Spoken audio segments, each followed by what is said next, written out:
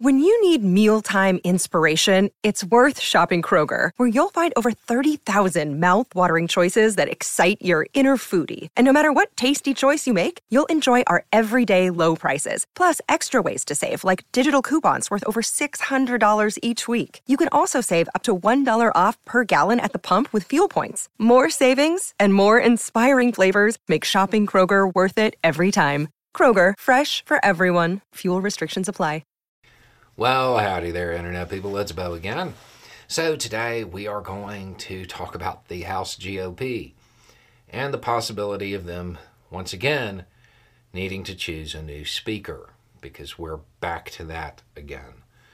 So we're going to talk about that. We're going to talk about the dynamics within the House when it comes to maintaining the majority that apparently some Republicans still haven't figured out. And just kind of run through everything. So as a quick recap for those who missed it, the House leadership, the Senate leadership, and the White House, they worked out a budget deal. This deal is pretty mundane. There's not a lot of special anything in it.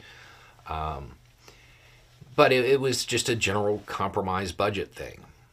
The far-right faction of the Republican Party is, of course, upset by this.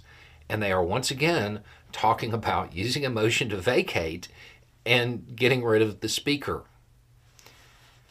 Now, part of this may be that they have figured out that the current speaker, Johnson, seems to be on track to render the Twitter faction of the Republican Party irrelevant and make it to where they really don't matter anymore.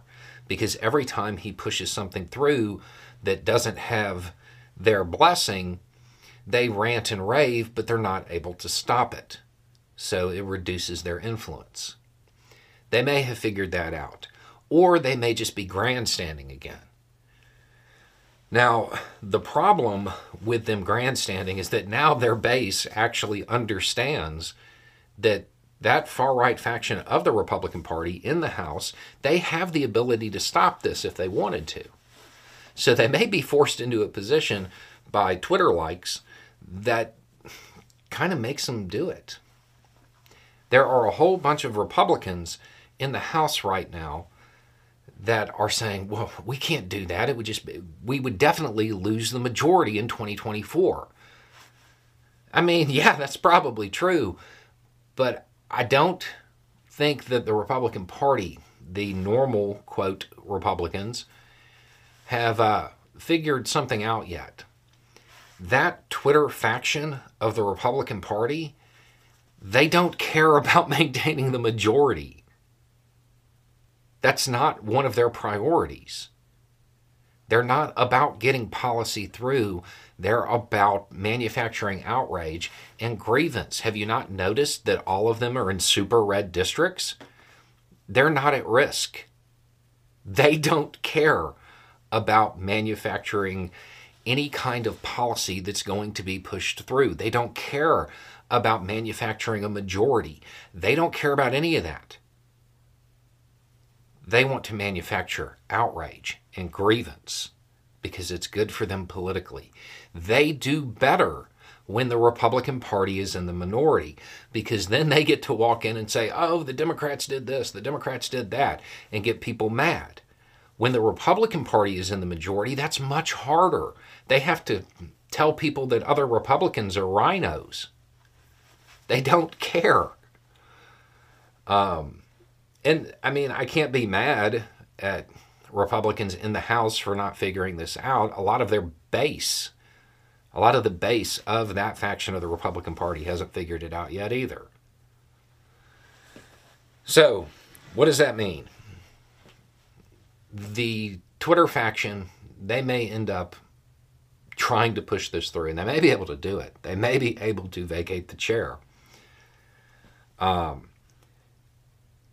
If they go that route, yeah, it is a guarantee that the Republican Party is going to take a massive hit in 2024 because the dysfunction just continues. So, what does that mean for Republicans who are actually conservatives rather than just, outrage-provoking authoritarians. They have to render that faction of the Republican Party irrelevant. Johnson seems to be on his way to doing that, and we've talked about it before. The more they push through, the more bipartisan stuff they push through over the objections of that faction of the Republican Party, it shows them to be ineffective. That's about the only thing that's going to work, because you have to defeat them in a primary, not in a general, because they're all in super red districts.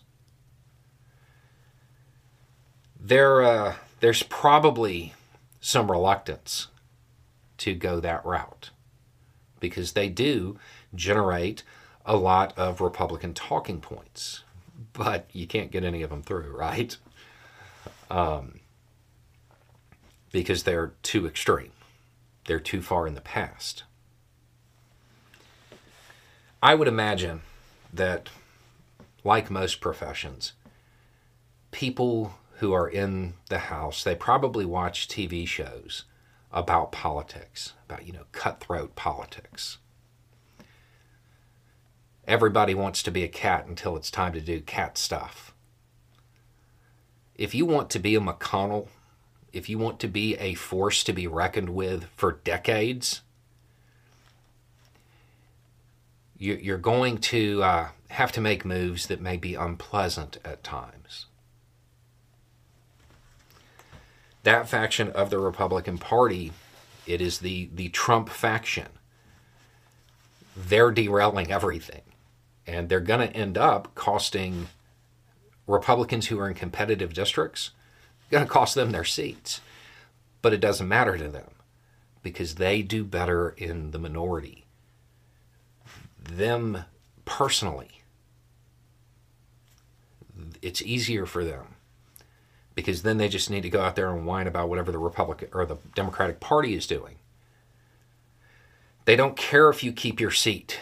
They don't care if the Republican Party keeps the majority. So I would hope that by this point, the so-called moderate Republicans have figured this out. They may make a move to oust the current speaker. And if they do, there's only so much you can do about that. The alternative would be, no matter what, you continue to push through what they oppose and render them irrelevant. And to that faction of the Republican Party, I know some of y'all watch, do it. Oust the speaker. Oust the speaker. There's no way that that's going to go poorly for the Republican Party as a whole. Eventually, the base is going to figure out whose fault it is. Anyway, it's just a thought.